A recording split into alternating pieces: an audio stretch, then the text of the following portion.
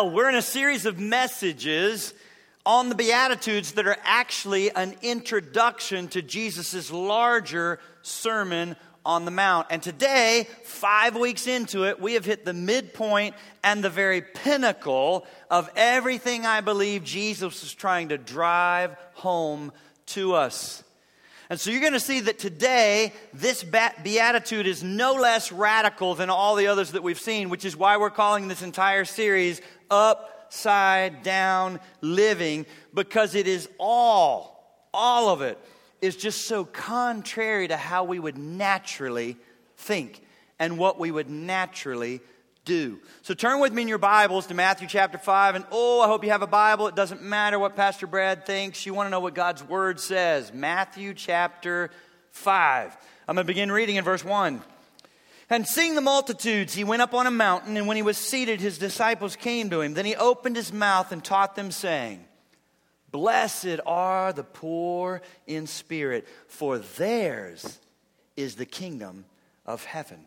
Blessed are those who mourn, for they shall be comforted. Blessed are the meek, for they shall inherit the earth.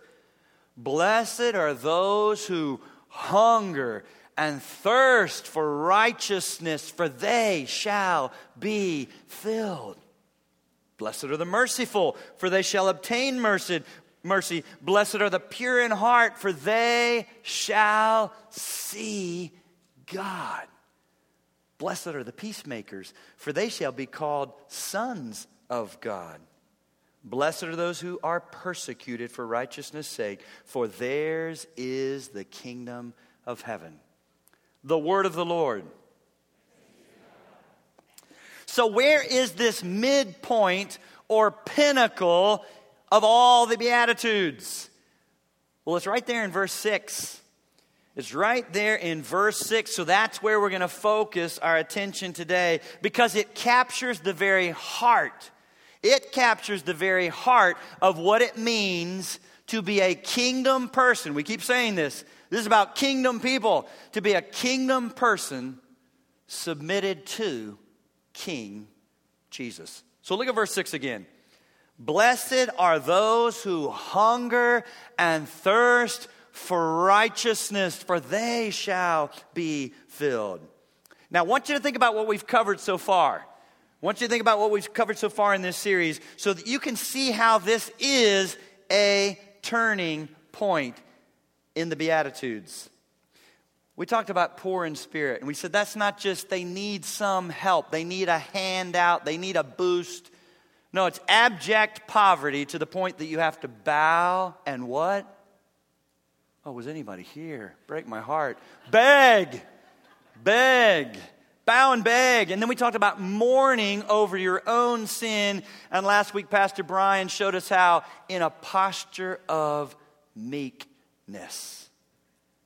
In other words, everything up to this point has been about turning away from yourself and any sense of your own self-sufficiency. But if it's all about turning away from yourself, that means it's about turning to something else. So what is that something else that we're supposed to be turning to? Well, the answer's in verse 6.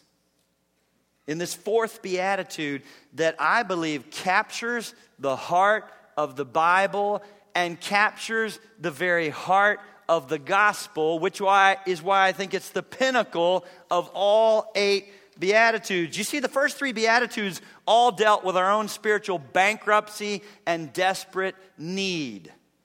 So that now, this fourth Beatitude is the desire that should begin to rise up out of a heart that truly recognizes this kind of desperation and bankruptcy. In other words, if I don't have what I need, I better find somebody who does. So how? Here's the question today. How would you know if you're one of these hungry, thirsty people that Jesus is talking about in verse 6?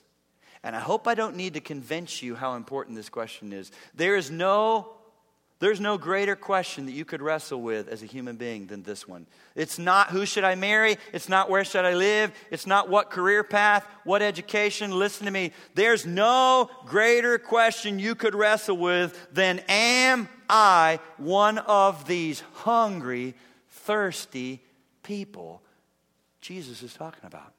So to help you think this through, I want to give you some cautions to consider. Here's the first. Number one. Make sure that you're hungry for the right thing. In other words, hunger alone is not enough.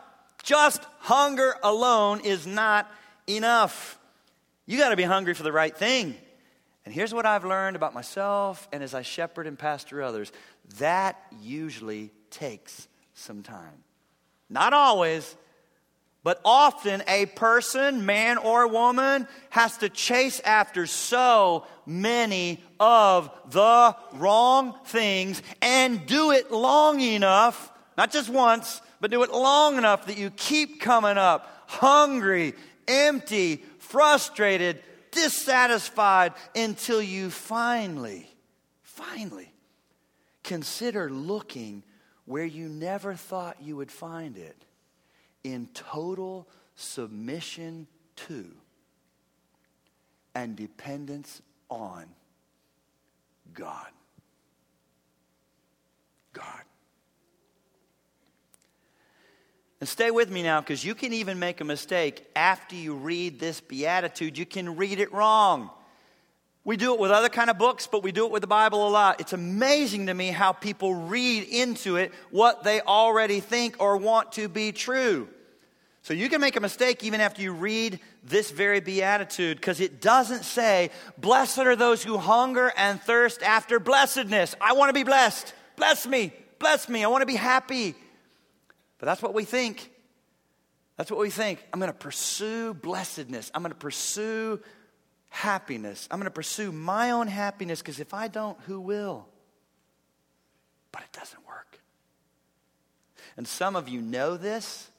Some of you are just now finding it out, and others of you will have to crash and burn on the altars of frustration in your relentless pursuit of your own pleasure and happiness until you also finally say, I can't get it.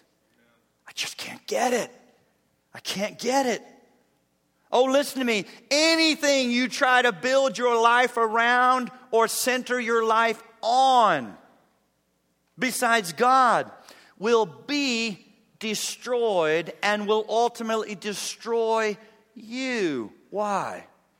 Because nothing in this created world was designed to bear the full weight of your desires. You'll crush a husband, crush a wife, crush a boyfriend, crush coworkers, crush a job, crush a church, crush. If you are going other places with the full weight of your desire, nothing in this world will fully satisfy, and you'll end up destroying it or them and ultimately yourself in the process. So make sure you're hungry for the right thing, God. And His righteousness alone that can fill your life and settle your heart. But now let me speak to some of you that right now are probably thinking, but Brad, I don't care about the righteousness of God. You're telling me that's what I should be hungry for. I'm not even interested. I'm not interested at all in that. How would that satisfy me? Well, then let me help you for a minute, if that's you. Let me help you understand what we're actually talking about here. Every human being struggles for righteousness, because this Bible word for righteousness actually means to be approved. Oh, I bet I have your attention now and your interest, and that your heart is resonating a little more.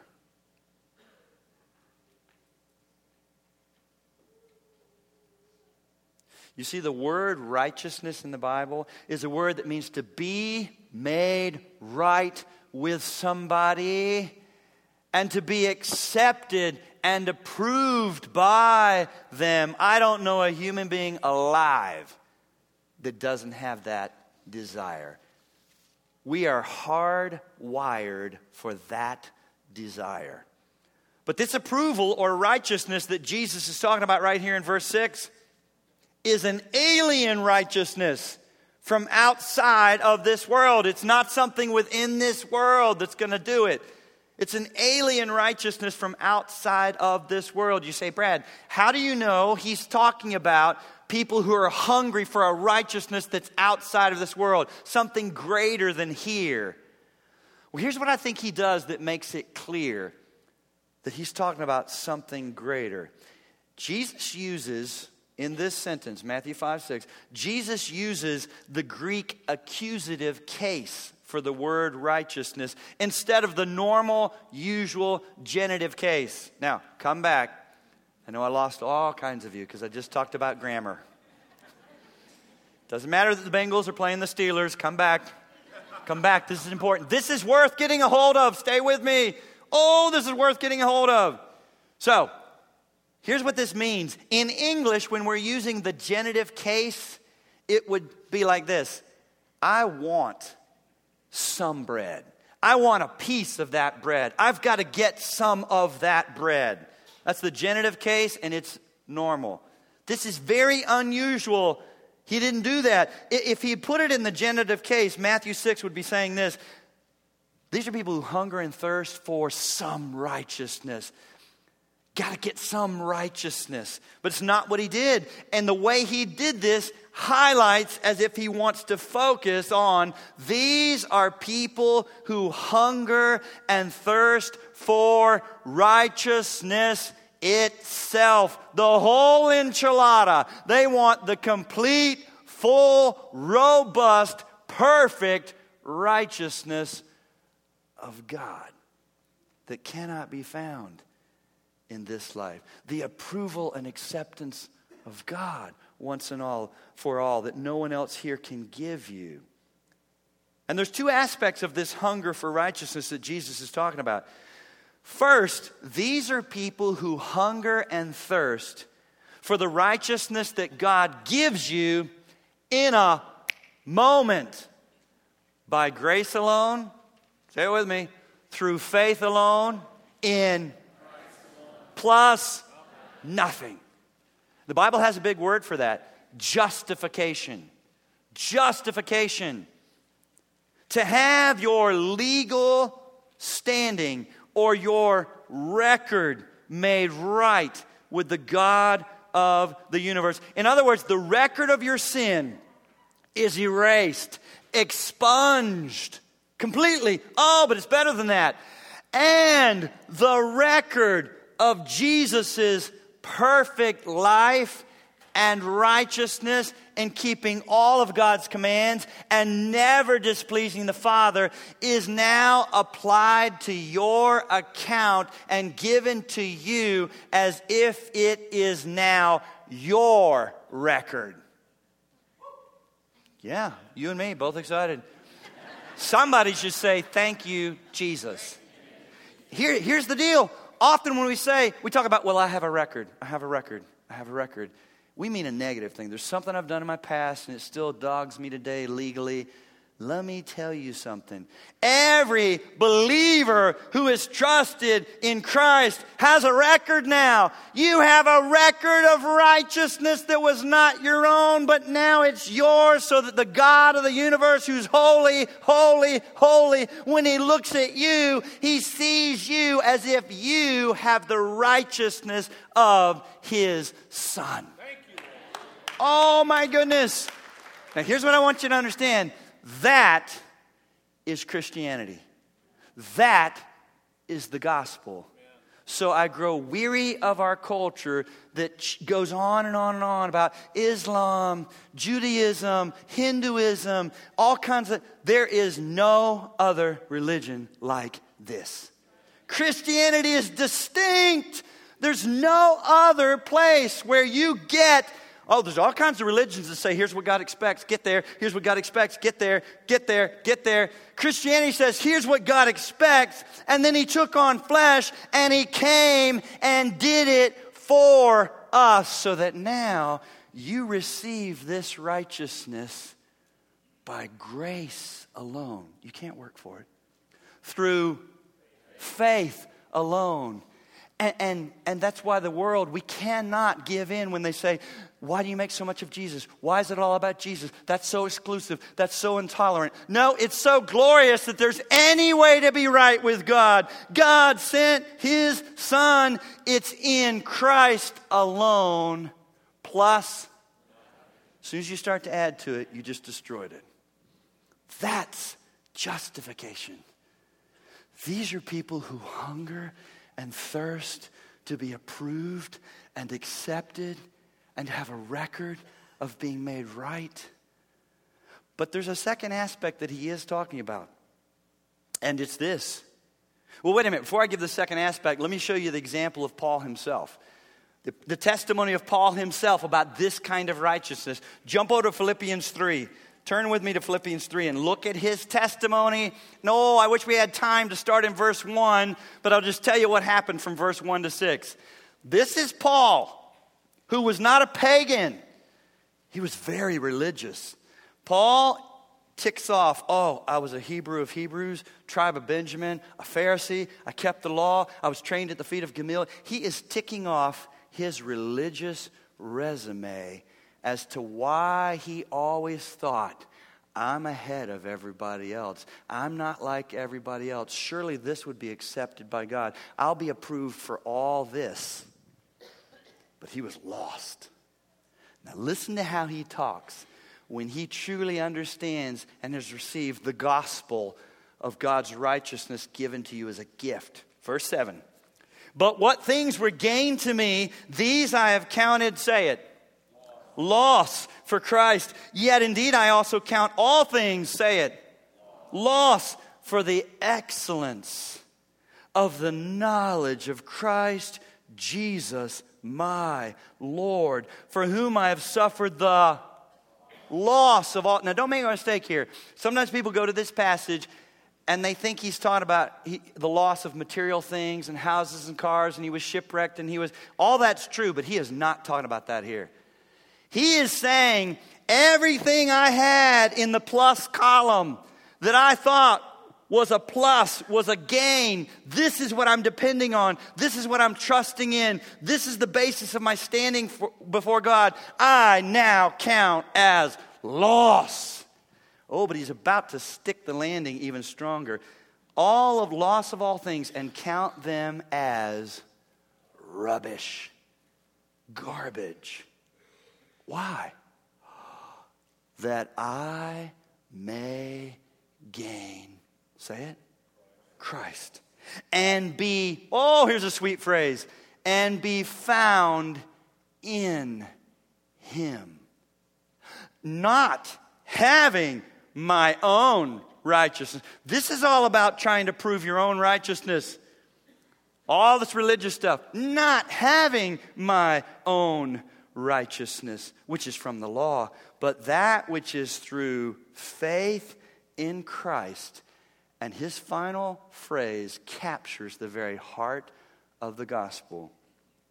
The righteousness which is from God. God has to give it to me from outside of this world, which is from God by, say it, faith. That's the gospel. Very different than religion. Justification. Justification. Let me ask you, do you have this righteousness that Paul was talking about and that Jesus is talking about? Have you been justified? Has the record of Jesus become your record in a moment? By grace alone, through faith alone, in Christ alone, plus nothing. Oh, I hope so, my friend, because this is the very basis and ground of Christianity. This is it. This is what ushers people out of darkness into the kingdom of his dear Son. If you don't have this, you might be religious, but you're still outside of the kingdom. But let me point out this other aspect of righteousness Jesus is talking about. And I wish more Christians could get a hold of this, because the Bible always keeps these two things together. They are not optional. They come in a package. So Jesus is talking about a second aspect of righteousness, and it's this. It's the righteousness that God calls us to. So there's the righteousness that God gives you freely as a gift, and you get it in a moment. It's called justification. And there's the righteousness that God calls you to, which is not in a moment and is messy and happens over the course of a lifetime. And the Bible calls that sanctification. Sanctification. Here's what it looks like. It is the pursuit of holiness and the hunger to be more like your Savior. But here's the danger. We've got people that want to push away from all that, to say, oh, I don't need to pursue anything. I don't want to do anything because that sounds like works. Read your Bible. We're not pursuing holiness in order to achieve God's favor. We're pursuing holiness because we've already received God's favor, and you've been awakened. You've been made alive. You're not dead. It's not lights out. You have new desires. Are you perfect? Will you still blow it? Do you still sin? Do you want to sin? There you go. It's both.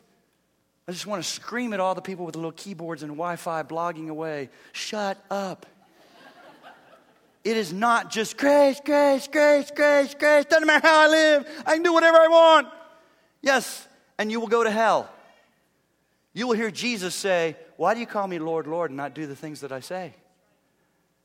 He'll say, I never knew you. Depart from me. Because people who have received the righteousness of God in a moment and know they're accepted and approved and forgiven have been set free from the chains of sin, and they have a new desire. They have a hunger for holiness and a desire to be done with sin. They don't perfectly do it, but it's there. It's there. It's there. Listen to me. The distinguishing hallmark of kingdom people who have received God's righteousness in a moment is that these are the same people also who long to see that righteousness begin to show up in their everyday lives in practical ways as they want to become more like Christ and less controlled by their own sinful flesh. Kingdom people don't sit around saying things like this. Oh, I prayed a prayer and made a decision 25 years ago. I know there's been absolutely no change in my life, and here's the good news. There doesn't have to be. Because it doesn't matter how I live. It's all about what I believe. Listen to me. If that's you, the Bible doesn't teach that. Kingdom people don't think that way. They don't talk that way. And they don't want to live that way because God has awakened them. They have new desires. What about you? Has God awakened you to a hunger for holiness and a desire to be done with sin? The one who has experienced justification in a moment is the same one who also has this new hunger for holiness, to pursue sanctification, to become more like Christ. If that desire, hunger for holiness, if that desire is in your heart, you're probably in the kingdom and a Christian. If you're sitting here saying, I don't know what you're talking about, you're probably not. Here's what I think is interesting. I've been a pastor 32 years. I meet with people who just, they're worked up over whether they're a Christian or not. Have I done it right? Am I doing it? The people I sit with who are really worked up about lack of assurance, whether or not they're a Christian, almost always are. And then we got people over here that are just self-righteous, arrogant. I prayed a prayer, I threw a stick in the fire. I'm good to go. They don't even worry about it. They should worry. They should sleep good and settle down. the fact that you are meeting with me and you are all worked up saying, I don't know. I see. Here's what happens when you're made alive. Yes, you see the glory of Jesus and you see your own sin in worse ways than you ever did before. And so you're like, oh, there's still just so much, and I still fail so often, and the good that I want to do, I sometimes don't do. And who's that sound like? Do you think he was a Christian? I think so. Ah, it's these people who don't give it another thought and arrogantly think, I prayed a prayer, I signed a card, I threw the stick in the fire, hallelujah, I believe that Jesus died on the cross, rose again, blah, blah, blah, blah, blah.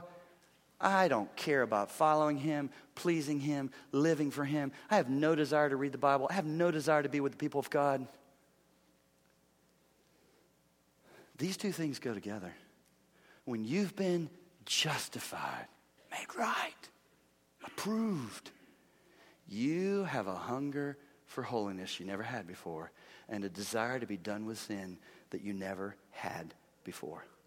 Let me give you another caution. It's not just make sure you're hungry for the right thing. Number 2, make sure whatever you hunger for leads you to do the right thing. Listen to me. The human heart is so hardwired for self-sufficiency and works. Give me a list and I'll do it. Show me some boxes and I'll check them. What do you want me to do? What do you want me to do? What do you want me to do? And I'll do it. We are so hardwired for that there's actually more than one way you can screw this whole thing up. Yes, you could be hungry for all the wrong things in this world. And we touched on that. But I want you to understand, because of our sinful hearts, you could be hungry for the right thing, the righteousness of God, and then do the wrong thing in how you go about trying to get it. What am I talking about? This. You could conclude, I desperately need the righteousness of God. So far, so good. But then decide, well, I see Christians going to church. At Grace, they get into a community group. They serve. They give some money. They read different books. They have different friends. And you could conclude, I need to go to church. I need to get in a community group. I need to change some of my friends. I need to clean things up a little bit. I need to read some spiritual books. And if you head down that path, and people do, you'll either be crushed under a load of guilt or you will burn out from Christian busyness as you try to achieve a Christian life and earn God's favor and righteousness instead of receive it as a gift by faith. And here's what it sounds like. I hear it often. Here's what ends up happening. If you head down that path, you'll eventually throw up your hands and say, it doesn't work. I can't do it. Christianity is exhausting. I still don't have peace. I still don't have rest. I still don't feel accepted and approved. And here's why. Because you still don't have the righteousness of God. Because it's only given to people who come to the very end of themselves and bow and beg for it as if their life depends on it, knowing there's nothing I can do. Now, I know it can be confusing to you because we see Christians then going to church, and we see Christians gathering in small groups, and we see Christians reading their Bibles. Yes, please do all that, but we're not doing those things in order to become Christians and earn His favor. We're doing those things because we are Christians, and we love Him and love each other and want to become more like Christ. That's the difference. Ooh, people need help with this. Be careful. So here's how I would say it to you. Please do throw up your hands. But throw them up to Jesus and fully transfer all of your trust from yourself to Him in childlike faith, like little kids in the crib just throwing their hands up when they see you coming. And in that moment, the righteousness of God will be given to you by grace alone, say it with me, through faith alone, in Christ alone, plus nothing. Nothing. And since Jesus used the metaphor of hunger, let me take a minute to drive this home to you, because I don't think we get this here in America like we should. A person who is starving or dying of hunger does not plant a garden and begin to hoe it and water it and weed it. They don't have strength for that. They would die before they got their first harvest or ate their first meal. The hungry person Jesus is talking about in verse 6 is the person who begs for food. They don't plant a garden. They don't start a soup kitchen. They don't try to cook for themselves. They simply look to someone who has food and they bow and beg for it. Now, if that offended some of you, and I suspect that it did, because the human heart is so proud, there's got to be something I do. I got to bring something into the equation. God meets me halfway. Then let me remind you where we started. Where we started. This really is bringing us back to where we started in the very first beatitude. The word for poverty, poor, that Jesus chose was not one that meant they're a little disenfranchised, a little behind. Abject poverty, so that the person is forced to bow and beg.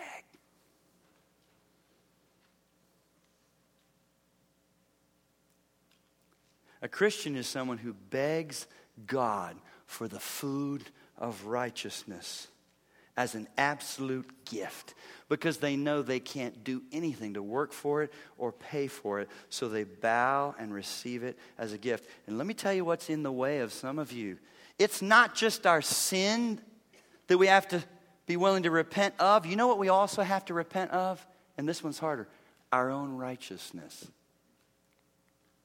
Some of you, your biggest trouble is that you have not snorted cocaine yet, that you have not been sexually immoral, that you have not embezzled from your employer. And I'm not saying go do that next. But I am saying your lack of outward, obvious, heinous sin often keeps you from doing what you have to do to receive what Jesus has taught about. Bow and beg, but you struggle to get down there and see your need because you don't see yourself as bad as you are. You just keep thinking about your own righteousness and what you haven't done that others have done. At least I haven't. And there's a whole bunch of the 10 Commandments I haven't broken. You need to not just repent of your sin. You need to repent of your self-righteousness. Because Isaiah 64 says, you know what God thinks about your righteousness? It is as filthy rags. Only the righteousness of Jesus makes you approved and accepted with the God of the universe. And you only get it by grace through faith. Let me give you a third caution to think about. Don't treat this hunger as optional. In other words, what Jesus is talking about right here is not peripheral to the whole Christian life. It is central.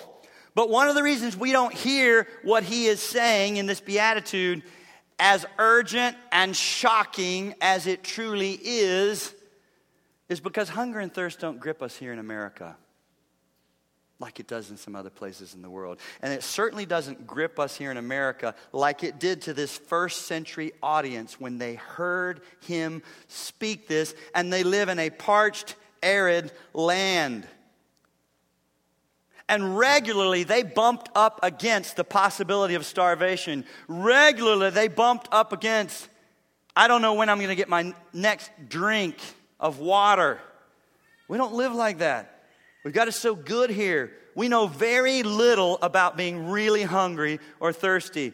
But in the ancient world, trust me, this metaphor, when he said, blessed are those who hunger and thirst for righteousness, this metaphor gripped them with a sense of life and death urgency because they knew what it was to be hungry. And they knew what it was to be really thirsty. You see, a working man's wage in that day in Palestine was 1 denarius a day. Listen to me. that was not a wage you were going to get fat on. The average working man in that day ate meat once a week. Ate meat once a week so that she was never far from real hunger or actual thirst. And the concept of thirst was even more critical to them. Because think about it. No one just walked into their kitchen and turned a faucet and got clear, cold drinking water, clean, in a glass. No. That was not the day they lived in at all. And when they traveled, they didn't jump on the interstate in air-conditioned cars. When they traveled, they were constantly in jeopardy because they traveled in an arid land in the middle of high, hot winds that could just whip up at any moment, filled with blowing sand and temperatures of over 100, where you would just wrap a cloth across your face and you would be gasping, wondering when you would get your next drink that you so longed for. So get this. When Jesus spoke this beatitude in verse 6, he was talking about a desperate hunger and thirst for righteousness from God, because you realize, if I don't get it, I'm going to die. I'm going to die without this. In other words, there's no hope for me apart from Him. Now let me ask you, never mind, I don't want you to flip back through the photo album of your religious activities and experiences. Right now, I want to ask you, has there ever been a moment in your life, a spiritual moment, that you have truly come to the point that you thought, if I don't get righteousness from God, I'm going to die. I have nothing. I can't keep the 10 Commandments. I could never earn this, so I will bow and cry out to Him for it in desperation. Have you ever had a moment like, and those moments, here's what you need to realize. Don't comb over your prayer. Did I say it just right? The words that come out of the mouths of people who reach that point can sound very different. Some people just say, oh God, if you're real, here I am, take me. Oh, that's not right. They're not talking about the gospel. No, He sees your heart. What He's looking for is desperation, end of yourself. I could never do this. You are my only hope. I'm transferring my trust to you. The words that come out of your mouth can be very different. It's not a formula. But it is a heart of desperation. I will die if you don't give this to me, because I cannot work for it. I cannot pay for it. When you come to that point in your life, you're not just curious about the righteousness of God. You're not just mildly interested in it for a discussion or a research project. You hunger and thirst for it as if your very life depends upon it, because it does. Dr. Martin Lloyd-Jones, in his excellent commentary on the Beatitudes, says this, and I quote, "This Beatitude is the logical conclusion of the first three. And it is something to which we should all be profoundly thankful and grateful to God." Oh, listen to this. I love this and I agree with this. "I do not know of a better test that anyone can apply to himself or herself in this whole matter of the Christian profession than a verse like this." In other words, this whole matter of, am I Christian? Am I not? I don't know. If this verse is to you one of the most blessed statements of the whole of Scripture, you can be quite certain you are a Christian. If it is not, then you had better examine the foundations again. Kingdom people hunger and thirst for the righteousness of God. And then they hunger and thirst for it to show up in their lives in practical ways, because they so want to be done with sin, and they have new desires, new way of looking at the world, new way of seeing people around them. And that's what I want to hit as I close. So far, everything I've done was to try to help you examine yourself and see, are you in the kingdom? Are you a Christian? But my final point, I want to turn us out. And I hope to help you see the people around you differently. Here it is, number 4. Don't ever forget that disinterested or even hostile people are still really hungry people. What am I talking about? I'm talking about all the unbelievers around us that you work with, play with, live near, who look like outwardly, right? We see them, who look like outwardly they are somewhere on the spectrum between apathy and total disinterest to hostility and rage against the gospel and Jesus. But here's what I want you to understand, because the Bible teaches it. Every single one of them, without exception, regardless of where they are on this spectrum, are born hungry for a relationship with their heavenly Father and for this righteousness we are talking about. Because it's the only thing that will ever satisfy you once and for all. This innate desire that we have to be approved and accepted. And the reason it's the only thing that will ever satisfy, and there's nothing else like it in this world, is because this approval and acceptance that's given to you is given to you on the basis of another, not you. So therefore you never have to worry about losing it, because it was given to you not because of you, and therefore it can't be taken away because of you, because Jesus, your Savior, never changes. Now I hope that helps some of you that just keep combing over your lives. Yes, I agree with you. You're a mess. Yes, I agree with you. You don't deserve to be a Christian. If those are your thoughts, but I'm not a, yeah, you're horrible. All of us are. Get over it. That's not how you find assurance.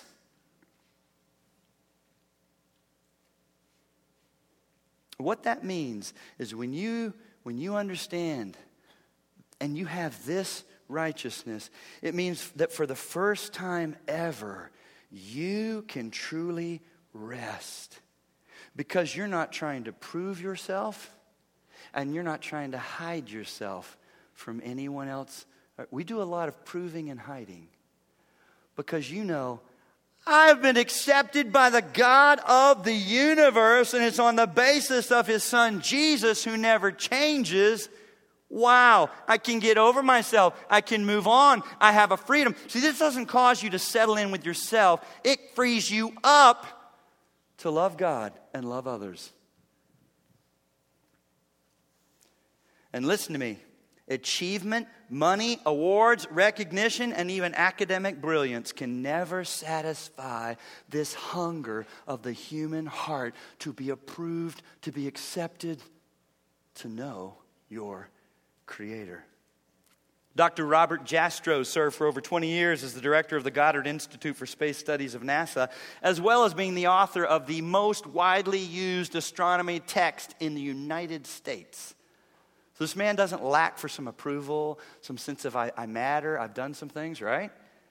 Listen to what he says. Quote, "Just as I cannot believe that there was a creator, I also cannot believe that this all happened by chance, which implies there was a creator. You see, I am in a completely hopeless bind, and I stay there. Again, I find it hard to believe that this is all a matter of only atoms and molecules, so I try to fit into my concept of the world the conclusion that there was a larger force of some kind, which we can call God, or call it whatever.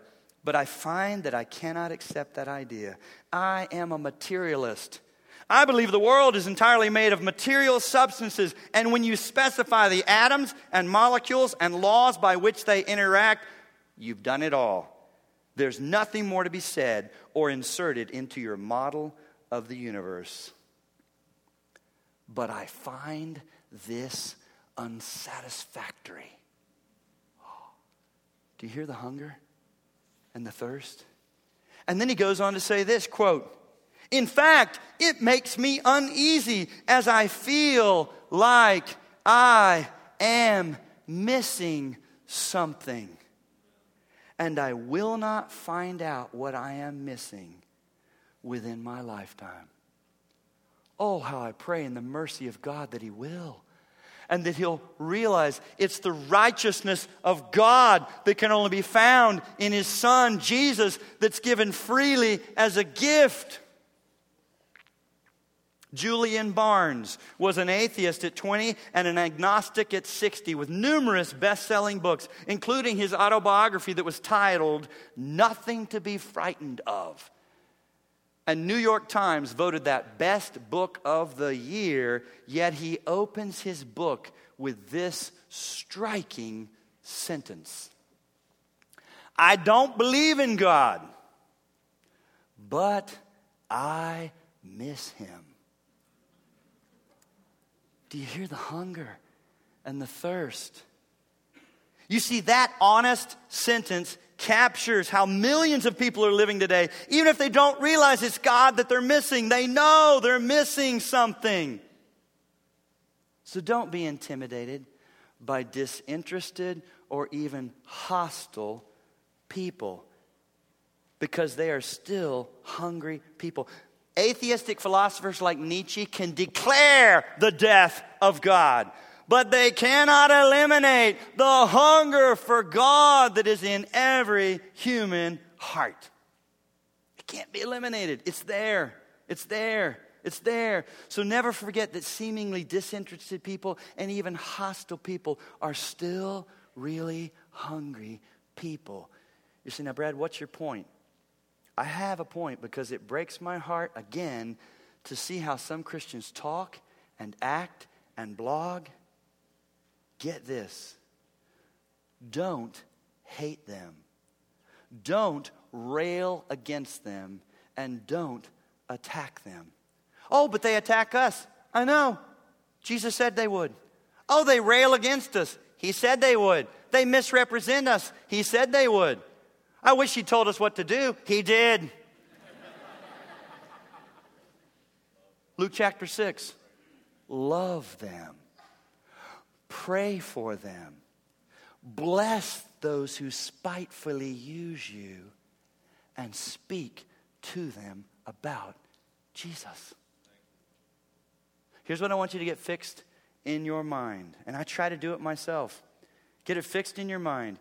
We have to be willing to risk their hostility in order to expose their hunger and point them to Jesus. I know I've talked a lot about being hungry. So let me jump to the end of the Bible and show you how this is going to end, because we're not going to be hungry forever. Hallelujah. Oh, you're not going to be hungry forever. I know you are now. See, right now we're kingdom people living with this tension of the already, but the not yet.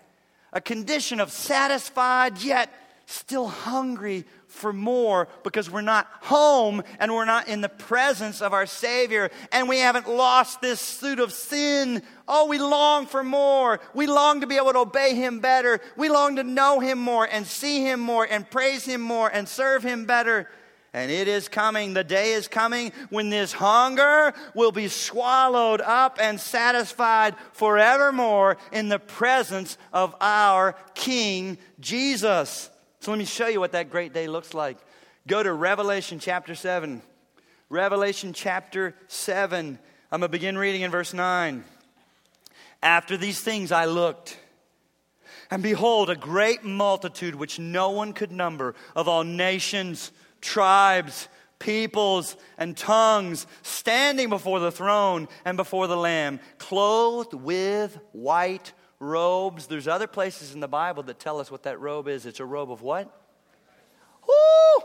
Yeah, clothed with white robes, with palm branches in their hands, and crying out with a loud voice, saying, salvation belongs to our God who sits on the throne and to the Lamb.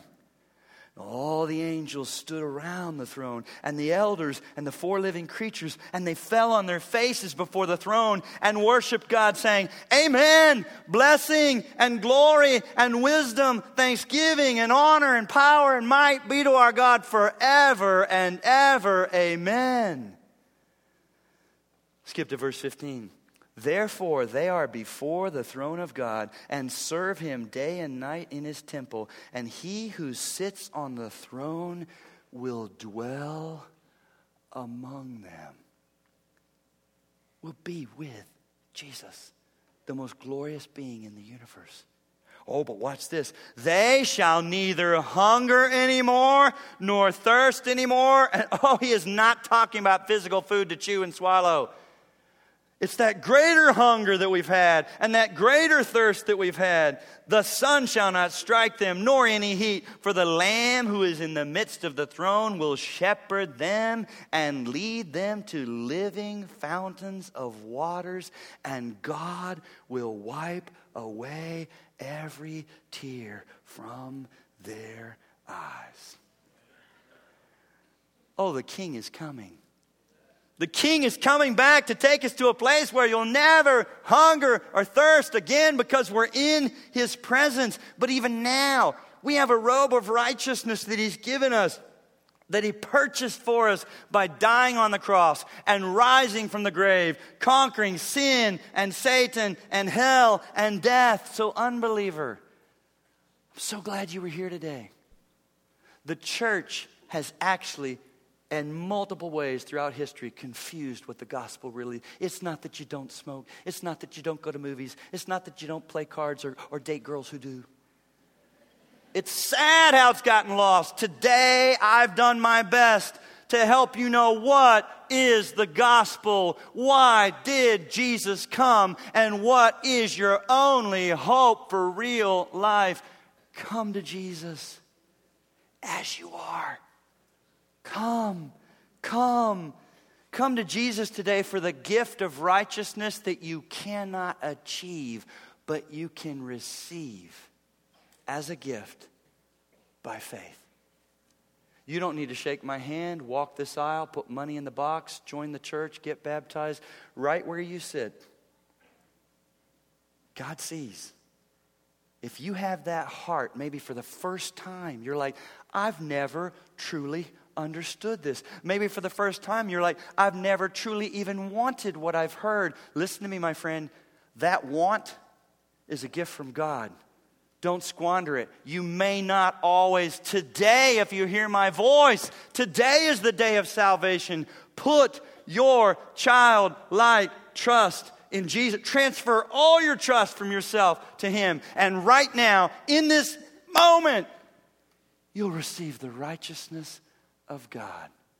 Approval, acceptance, security, love, purpose. You'll have new eyes to see our world in a new way. And believer, stay hungry for holiness. Not out of duty, but out of devotion to the one who already solved your biggest problem. And you know, I've been approved and accepted by the God of the universe. Therefore, here's what it does. It frees me to live with reckless abandon in loving God and loving others, because I no longer have to push me or protect me, because it's just not all about me. I'm able to live for another. Oh God, thank you. Thank you for this righteousness. Thank you for our Savior. And thank you for being so merciful and gracious. Oh, give this good gift of righteousness to those today that have been religion. Some have been pagans and they need this gift. Some have been religious and they need this gift. Oh, give this gift today. And for believers, settle those who need to be assured that because they've been hungry, because they've been poor, because they've been willing to beg and bow, they can know they're in the kingdom and can begin to live for the King. We thank you in Jesus' name.